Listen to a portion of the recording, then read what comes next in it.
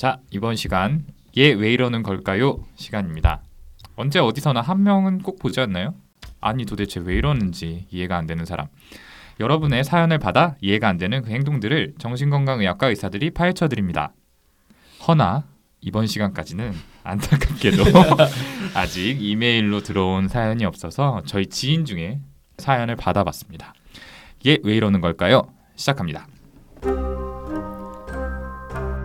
저는 이제 막 취직을 한 29살 청년입니다. 다름이 아니라 제 친구 주정이를 소개하려고 이렇게 글을 보냅니다. 주정이와 저는 대학교 때부터 친한 친구고 25살 때부터 같이 자취를 해서 벌써 5년째 같이 살고 있습니다. 그동안 주정이는 룸메이트로서 이렇게 좋을 수 없는 친구였습니다. 매일 정확한 시간에 자고 일어나서 정해진 날에는 빠짐없이 청소와 빨래를 하고 공과금이나 월세 내는 것도 단 한 번도 늦지 않고 꼬박꼬박 챙겨서 미안할 정도로 지내는 게 편했습니다.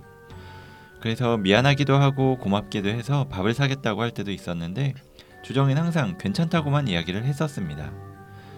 그런데 문제는 1년 전에 주정이가 취직을 하면서부터 시작이 되었습니다.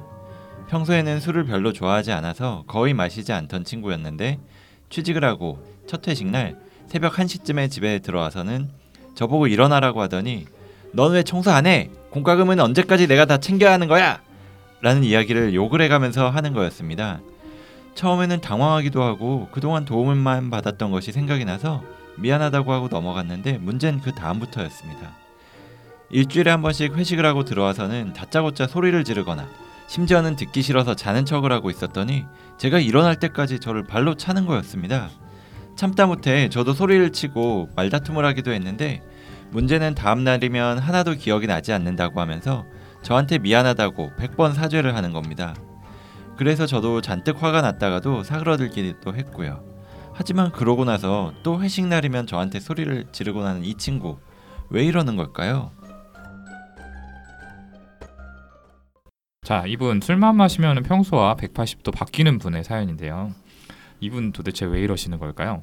본격적으로 들어가기에 앞서서 여기 계신 분들의 술버릇은 어떤지 좀 들어보도록 하겠습니다.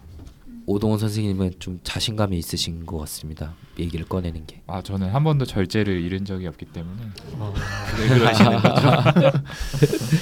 박천일 선생님은 뭐 어떤 술버릇 가지고 계세요? 저요? 저는 좀 취하면 자죠. 제가 볼 때는 박천일 선생님의 이성만 잠드는 것 같습니다. 이성이 잠든다는 얘기군요. 이성이 잠드는. 오동훈 선생님이나 박천일 선생님이나 술버릇이 그렇게 뭐 이렇게 평이한 편은 아닌 걸로 알고 있는데. 제가 왜 갑자기 박천일 선생님급으로 격상되는 거죠? 저는 정말 무난한 사람인데요. 저도 기분 나쁩니다. 네. 김지용 선생님 사람 때리잖아요. 네? 여기 피해자가 있죠. 네, 여기 맞은 사람도 있는데. 제가 태어나서 술 먹고 때린 사람은 손정현 선생님 한 명인 것 같습니다. 정말 진심으로 더 화가 나네요. 미안한 마음을 가지고 있습니다. 네, 여기까지 하고 오동원 선생님 계속 넘어가 주시죠. 죄송합니다. 자, 이번에 이제 소개된 주정 씨 같은 경우는 뭐 사실 방금 저희가 말씀드렸던 것처럼 이 안에서도 좀 많이 찾아볼 수 있죠. 그래서 술 마시면 이렇게 평소와 다른 모습을 보이는 분들이 사실 청취자분들 중에서도 많이 계실 거라고 생각하는데요. 근데 대부분은 사실 뭐 지용이는 술버릇이 좀 안 좋아, 혹은 천일이가 어제 술 먹어서 실수했어, 이 정도로 얘기하고 끝인 것 같더라고요. 일단 이 사연의 주정 씨는 병이라고 할 수 있을까요? 저는 좀 고민을 많이 해봐야 될 부분이 있다고 생각합니다. 네. 그 병이라고 하면 본인 진단 받으실 것 같아서 그런 말씀하시는 거 아닌가요? 네. 상당히 이제 진단은 조심히 해야 되는 거죠. 네, 근데 이거 너무 정신과 내부의 얘기긴 해서 청취자분들께 생소할 수 있는데 정신과 이렇게 진단을 하게 되는 기준이 되는 책이 있어요. 그 책에서 알코올 진단명이 최근에 바뀌었거든요. 예전에는 이제 알코올 중독, 알코올 뭐 남용 의존에서 이제는 알코올 사용 장애라는 진단으로 바뀌었어요. 제 생각에는 알코올 중독 혹은 의존, 남용 진단을 붙이기에는 부족할 수 있지만 알코올 사용 장애 진단은 충분히 이 주정이에게 붙일 수 있지 않을까 이런 생각은 들거든요. 좀 어떤 부분에서 그럴까요? 말씀하셨던 최근 진단 기준 알코올 사용 장애 기준에 의하면은 12개월 이상 술을 먹고 같이 사는 친구와의 심한 갈등을 일으켰기 때문에 사회적인 기능에 장애를 일으켰죠.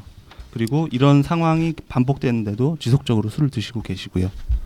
그렇죠. 그러니까 좀 정리를 하자면은 예전에 말씀하셨던 남용이나 의존 같은 경우는 내성이나 아니면 금단 증상, 뭐 손 떨리고 식은땀 나고 술 안 마셨을 때 이런 증상이 있느냐 없느냐를 좀 기준으로 진단을 했었다면은 새롭게 바뀐 알코올 사용 장애라는 병은 그 술로 인해서 어떤 결과들이 초래되느냐, 사회적으로 뭐 직업적으로 어떤 결과들이 초래되느냐에 초점을 맞췄기 때문에 주정 씨 같은 경우에는 어떤 사용 장애 영역에는 충분히 들어갈 수 있다는 그런 얘기신 것 같네요. 네. 이 알코올 사용 장애 진단 기준하고는 조금 다른데 특이 알코올 증후군이라고 하는 질병이 있습니다. 보통은 취하지 않을 만큼의 소량만 마신 후에도 평소에는 그러지 않던 분들이 굉장히 난폭하거나 호전적인 그런 행동 변화를 보이는 경우 또는 어떤 인지상의 장애를 나타내는 경우에 저희가 고려하게 되는 진단입니다. 그렇죠. 뭐 보통은 사람들이 술 엄청 많이 취할 정도로 만취해야지만 문제를 일으킨다고 하잖아요. 술 때문에 문제 일으켰다고 하는데 이렇게 소량의 음주만 했음에도 문제를 일으킬 수 있는 게 아까 손정현 선생님이 말한 특이 알코올 증후군이라는 질병이고요. 이게 정규 진단 기준에는 사실 포함되어 있지 않아서 예, 저는 맞습니다. 진단을 내려본 적은 없어요. 아마 다른 분들도 아마 없으실 거고 그 진단에도 이렇게 내리는 거에 얘기가 있는 게 이 주정 씨처럼 부정적 감정을 표현하거나 스트레스를 배출을 하는 거를 잘 못하는 사람의 성격들이 이렇게 술 마시게 되면 극단적으로 호전적으로 변하게 된다라는 내용이 나와 있거든요. 그런 성격의 사람들이 네. 이 진단이 많더라라고 하는 언급이 그쵸. 있습니다. 방금 이제 또 성격에 대한 얘기 해주셨는데 그럼 이제 진단명을 떠나서 사실 청취자분들께서 궁금해하시는 거는 주정 씨가 왜 이러는 걸까요, 그렇죠? 이런 것들에 대해서 조금 이야기를 해보면 좋겠네요. 네, 일단 술은 인지 기능 중에서 억제 기능에 영향을 많이 준다고 합니다. 그래서 어떤 행동을 수행하는 능력 자체는 술을 많이 마신 상태에서도 멀쩡하게 하는데 특정한 행동을 억제하는 기능은 술을 조금만 마셔도 문제가 생겼다는 실험이 있었습니다. 그러니까 술에 제일 취약한 행동은 어떤 동작을 뭐 멈춘다든지 그만둬야 되는 평소에 하지 않으려고 하는 것들을 하게 된다, 이런 이야기들이 있습니다. 예를 들자면 제 얘기는 아닌데 전 여자친구한테 전화를 한다든지 아니면 길에서 바지를 갑자기 벗는다든지 이런 행동들을 볼 수가 있어요. 심각하네요. 네. 심각한 걸 알고는 계신가 봐요, 본인도. 네, 너무 심각한 일입니다. 이거는 있어서는 안 되는 일이죠. 네, 너무 멀리 나가는 것 같아서 네. 예, 여기까지 위험합니다. 얘기하고요. 그 방금 윤희원 선생님이 억제 기능 약화를 술이 일으킨다고 얘기해 주셨는데 이게 단순히 어떤 행동만 억제하는 게 아니라 저희가 뭐 계획을 세우거나 결정을 내리는 등 다른 이제 고위 인지 기능이 작용하는 그런 부분들을 억제시키는 것도 포함하는 개념입니다. 예를 들어서 막차 시간이 다 돼가는데 술 먹고 있으면 이제 분명히 술 그만 먹고 자리에 일어나서 차를 타야 되잖아요. 근데 모르겠다 이러고 뭐 술 계속 마시고 이런 경험 뭐 다들 있으실 것 같아요. 네. 형만 있었던 것 같은데. 네, 저도 없습니다. 아이 나쁜 사람들. 방송 못 해 먹겠네요. 네. 역시나 제 얘기는 아니지만 어떤 지인은 이제 다음 날 아침에 토익 시험인데 새벽까지 술 마시다가 결국 못 간 적도 있었어요. 결국 그런 것은 이제 술로 인해서 전형적으로 억제 기능이 제대로 작용을 못 해줬기 때문에 본인이 해야 할 일을 제대로 못 하게 됐던 것이죠. 그렇게 시험을 못 보신 적이 있군요. 아니요. 네, 저는 네. 자기 고백의 연속 같네요. 진짜. 네. 그 만성 알코올 사용 장애 환자 같은 경우에도 똑같이 생각해 볼 수 있을 것 같아요. 물론 이런 분들은 이제 보상 기전 같은 이제 여러 복합적 요소가 작용할 수도 있겠지만은 결국에 이제 술을 멈춰야겠다는 이제 억제 기능 자체가 망가져 버린 거기 때문에 한 번 드시기 시작하면 계속 드시는 거죠. 맞아요. 그래서 단주 막 오랫동안 참다가도 한 번 가볍게 한 잔 시작하고 나서 조금 지나면은 확 다시 시작해 버리더라고요. 네. 그렇죠. 정도가 조금 차이가 있기는 한데 쉽게 말해 좀 사고로 머리를 다치신 분이나 아니면 치매 환자분들 같은 경우에 간혹 이제 욕구를 억제하지 못하는 분들이 네, 계시잖아요. 뭐 식욕이라거나 네, 성욕이라거나 식욕이나 성욕이나 아니면 굉장히 과격한 행동, 공격적인 행동을 보인다던가 이런 분들도 결국 이제 억제 기능에 문제가 와서 그런 행동들을 보이게 되는 건데 이제 술에 의해서 이런 행동이 나타나는 것도 정도는 당연히 저기 경미하고 일시적이고요. 일시적인 그런 유사한 상황이 아닐까라는 생각이 좀 듭니다. 그래서 이제 주정 씨는 이제 하면 안 되는 행동을 억제하는 뇌의 기능이 술 때문에 무뎌져가지고 이제 이런 행동을 보인다라고 뇌과학적인 측면에서는 생각을 해볼 수 있을 것 같은데요. 이제 조금 다른 접근을 해볼게요. 심리적인 측면에서는 좀 어떻게 생각을 해볼 수 있을까요? 뭐 심리적인 영역에서도 그런 억제 기능 저하, 그러니까 탈억제가 돼서 이렇게 된다 생각해 볼 수 있을 것 같아요. 그러니까 좀 어려운 말일 수도 있는데 무의식적으로 억제되어 이런 욕구가 표출된 결과일 수 있습니다. 그러니까 이런 경향들은 평소에 자기의 그런 감정들을 억제하고 억압하는 사람들에게서 좀 두드러지는데요. 사실 술 먹고 진짜 무서울 정도로 사람이 돌변하면서 난폭해지는 사람들이 있는데 이런 부분들은 평소에 좀 소심하거나 이렇게 자기 감정 표현 못하고 남한테 싫은 소리 못하는, 그래서 착하다는 얘기 듣는 사람들이 많죠. 네. 주정 씨 같은 분들 정말 그냥 착한 분들일 수도 있긴 한데 보통은 이제 무의식적으로 아니면 의식적으로도 분노, 화들을 억누르고 있는 타입일 수가 있습니다. 이런 분들이 평소에는 그 화를 밖으로 표출하지 않아서 주위 사람들한테 좋은 사람이라는 인정을 받고 거기에 만족해서 지내지만은 실제로는 본인의 감정이 해소가 되지가 않기 때문에 이 안쪽, 내적으로는 스트레스가 계속 쌓이게 되는 거죠. 이런 감정들이 이제 비집고 나갈 틈을 보다가 술을 마신다고 하는 이런 탈억제 상태가 되면 이때다 싶어서 뛰쳐나가는 상황이 되는 겁니다. 예, 저는 이렇게 표현해보고 싶어요. 사실 이 사연을 들어보면은 착한 주정이와 나쁜 주정이가 있잖아요. 착한 주정이는 평소에 뭐 일 같은 거 다 해주고 뭐 서운한 티도 하나도 안 내고 이런 주정이고, 나쁜 주정이는 술 먹고 이렇게 폭력적으로 변하는 모습. 근데 아까 선생님들이 말씀하신 것처럼 평소에 자신의 부정적 감정을 잘 해소하지 못하고 계속 쌓이게 되면은 그 무의식 중에 나쁜 주정이가 계속 커져가는 거예요. 그런 나쁜 감정들을 먹고 계속 쌓이니까. 그러다가 이제 술이 많이 먹어서 그걸 억눌러주는 기능이 탁 떨어졌을 때 나쁜 주정이가 확 튀어나오는 거죠. 그러니까 결국에는 이 주정 씨는 본인이 마시고 싶어서 술을 마시는 걸까요? 저는 좀 그런 측면도 있을 것 같아요. 사실 본인이 나쁜 행동을 했다는 걸 알면서도 계속 하잖아요. 제 생각에는 한번 술 먹고 취한 상태에서 이 친구 제보자분을 좀 때리고 나면은 본인 안에서 이제 나쁜 주정이가 많이 줄어드니까 본인 마음도 좀 무의식적으로 편해지고 편안해지는 경험을 해서 한번 때렸다가 또 시간이 지나면서 나쁜 주정이가 또 커지면 아 오늘 한번 술 먹고 때려야겠다라는 마음속이 나쁜 지영이는 정연이를 때리고 나서 좀 편해지셨나 봐요. 아 많이 편해지셨었나 봐요. 저는 한 번만 있었습니다. 네. 그 당시 많이 저한테 쌓인 게 네. 있으셨겠죠. 술은 계속 드시고 있는데 기회가 아직 없어가지고. 제가 그 이후로 피해 다니거든요. 아무튼 뭐 좀 정리를 하자면은 결국에는 이제 억압돼 있던 이런 분노 같은 게 바깥으로 표출되면서 분명히 우리 마음속에서 좀 해소되는 게 있죠. 그거를 이 주정 씨 같은 경우는 술로 얻기 때문에 계속해서 좀 술을 마시고 이런 행동들을 보인다라는 거 정도로 좀 정리를 해볼 수 있겠는데요. 그래서 사실 아까 허경 선생님이 얘기해 주셨지만 감정을 이제 억제하고 억압하고 이런 것들을 방어 기제 중에 하나로 분류를 해볼 수 있는데 그것들이 좀 성숙한 방어 기제라고 얘기하기는 좀 어렵다고 저는 생각을 해요. 이제 정신분석 이론 전문가 박천희 선생님께서 좀 그쪽으로도 한번 설명을 해주시면 좋겠는데요. 전문가셨군요. 구강기라고 해서 그 구강기에 고착되어 있다. 너무나 어려운 말입니다. 제 둘째 아이가 지금 구강기입니다. 오늘 아침에 핸드폰 충전기 콘센트를 빨고 있다가 발견됐습니다. 예.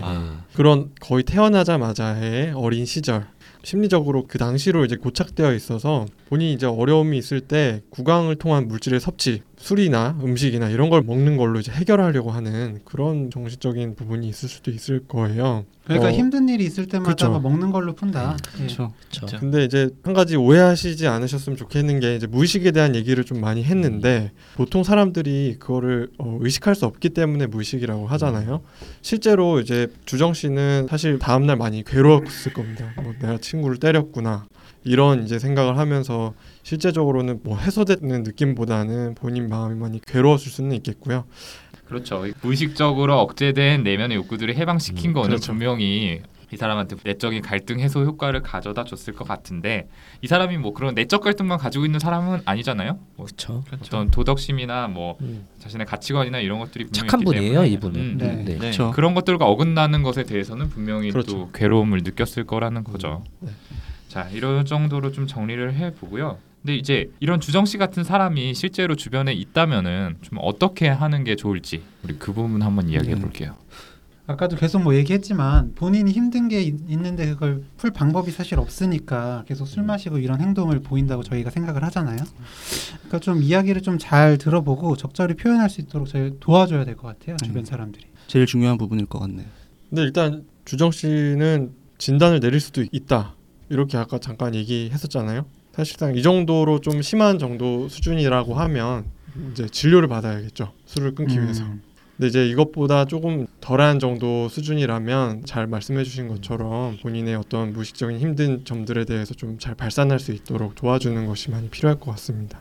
그 스트레스 분명히 속에 쌓인 부정적인 에너지를 발산할 수 있는 어떤 식으로든 에너지를 발산하는 방법이 있어야 될 텐데 저는 굉장히 기억에 남는 분이 예전에 봤던 어떤 할아버지셨는데 술을 끊고 상당히 오랫동안 거의 10년 넘게 술을 끊고 계시는데 병원에 계속 다니고 계셨어요. 본인 스스로 좀 더 조절 능력을 기르기 위해서 알코올依존 네. 진단을 받으신 술을 분이요? 예전에는 정말 매일 드시고 심하게 드시는 분이었는데 술을 끊으셨어요. 그래서 요즘엔 뭐 하고 지내시냐 했더니 정말 매일 자전거만 타시는 거예요.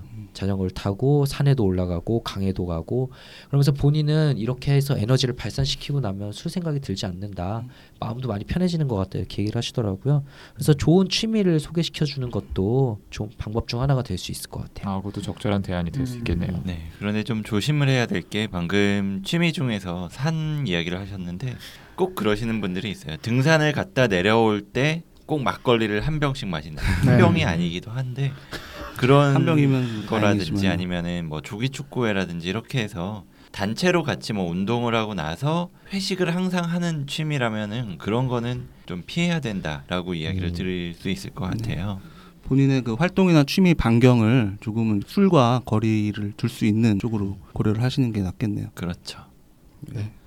그 일단 근데 이 사연을 보내주신 분의 입장에서 제가 조금 더 조언을 드리고 싶은데 너무 힘드실 것 같아요. 뭐 한 달에 한 번씩 이런 일이 일어난다고 하면 네.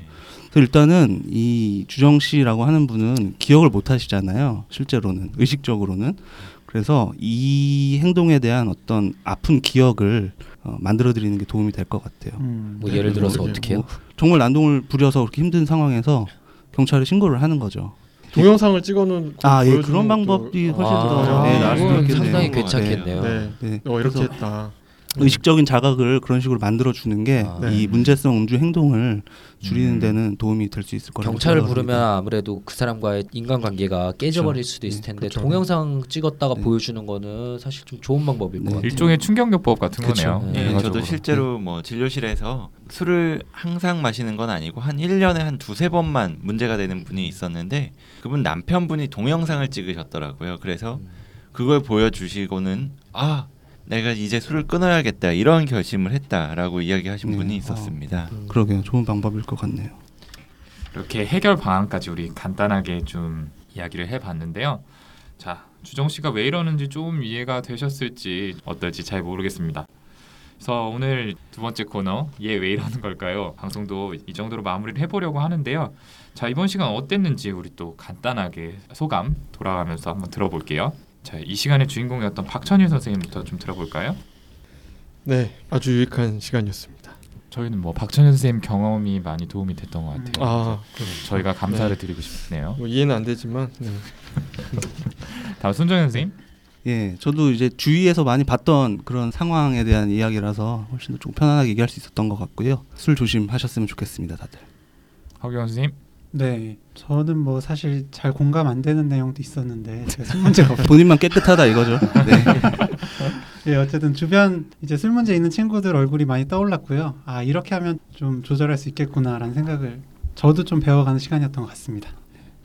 네, 저희가 좀 긴장을 풀기 위해서 사실 지금 맥주 한 캔씩 들고 이 방송을 진행하고 있습니다. 첫 굳이 안 번째 해도 될 시간에는 얘기를 방송 첫 번째 틈머리에 시간에는 하시네. 안 했었는데 두 번째 시간에 저희가 너무 이거 안 되겠다 긴장을 풀어보자 이러고 맥주 한 캔씩 하고 있는데 이렇듯 소량의 음주는 정말 긴장을 녹여주고 약간 몸을 편안하게 해주는데 분명히 도움은 될 수 있습니다. 하지만 본인의 그 음주가 주변에서 문제를 일으키게 된다. 주변 사람과의 문제를 일으키게 된다. 본인에게 해를 끼친다. 이럴 경우에는 당연히 술을 끊어야 될 거고 그럴 경우에 혼자 고민하는 것보다는 가까운 정신과에 들려서 전문의와의 상담을 받아보시는 게 많이 도움이 될 것 같습니다. 네, 마지막으로 윤희연 선생님. 오늘 알코올에 대해서 이야기를 많이 나눠봤는데요. 사실 저는 알코올 전문으로 치료하는 병원에서 근무를 하고 있어서 이런 분들보다 훨씬 심한 분들을 많이 봤습니다. 근데 그분들을 볼 때마다 느꼈던 게 조금 문제가 있을 때 초기에 병원에 와서 상담을 받고 치료를 받으시는 분들은 정말 금방 좋아지시는 분들도 있었어요. 술을 완전히 끊거나 문제가 되지 않게 잘 지내시는 분들 봤는데 좀 만성으로 진행이 되신 분들은 치료하는데 많이 어려움을 겪었었던 것 같습니다. 그래서 오늘 이 방송을 들으시면서 찔리셨던 분들이 만약에 있다면 술을 끊는 걸 추천을 해드리겠습니다. 네, 이제 두 번째 코너 이걸로 마무리 짓도록 하고요. 아마 이 시간은 이제 저희가 아직은 사연을 받지 못한 관계로 저희가 직접 주변에서 모은 사연으로 진행을 했는데, 여러분들 사연으로 진행을 한다면 여러분들도 조금 더 흥미롭게 들으실 수 있고 저희도 조금 더 재밌게 진행할 수 있을 것 같습니다. 그런 의미에서 한 번 더 예, 제가 소개해드리도록 손전 하겠습니다. 선생님께서 예, 사연, 질문, 피드백, 이메일 brainrich6@gmail.com brainrich 숫자 6 gmail.com으로 부탁드립니다. 한글로 발음을 써놓으셨네요. 굉장히 모함하시네요. 네, 어쨌든 뭐 노력하는 모습이 아주 보기 좋고요. 감사합니다. 예, 왜 이러는 걸까요? 시간 이걸로 마치도록 하겠습니다. 감사합니다. 감사합니다. 감사합니다. 감사합니다.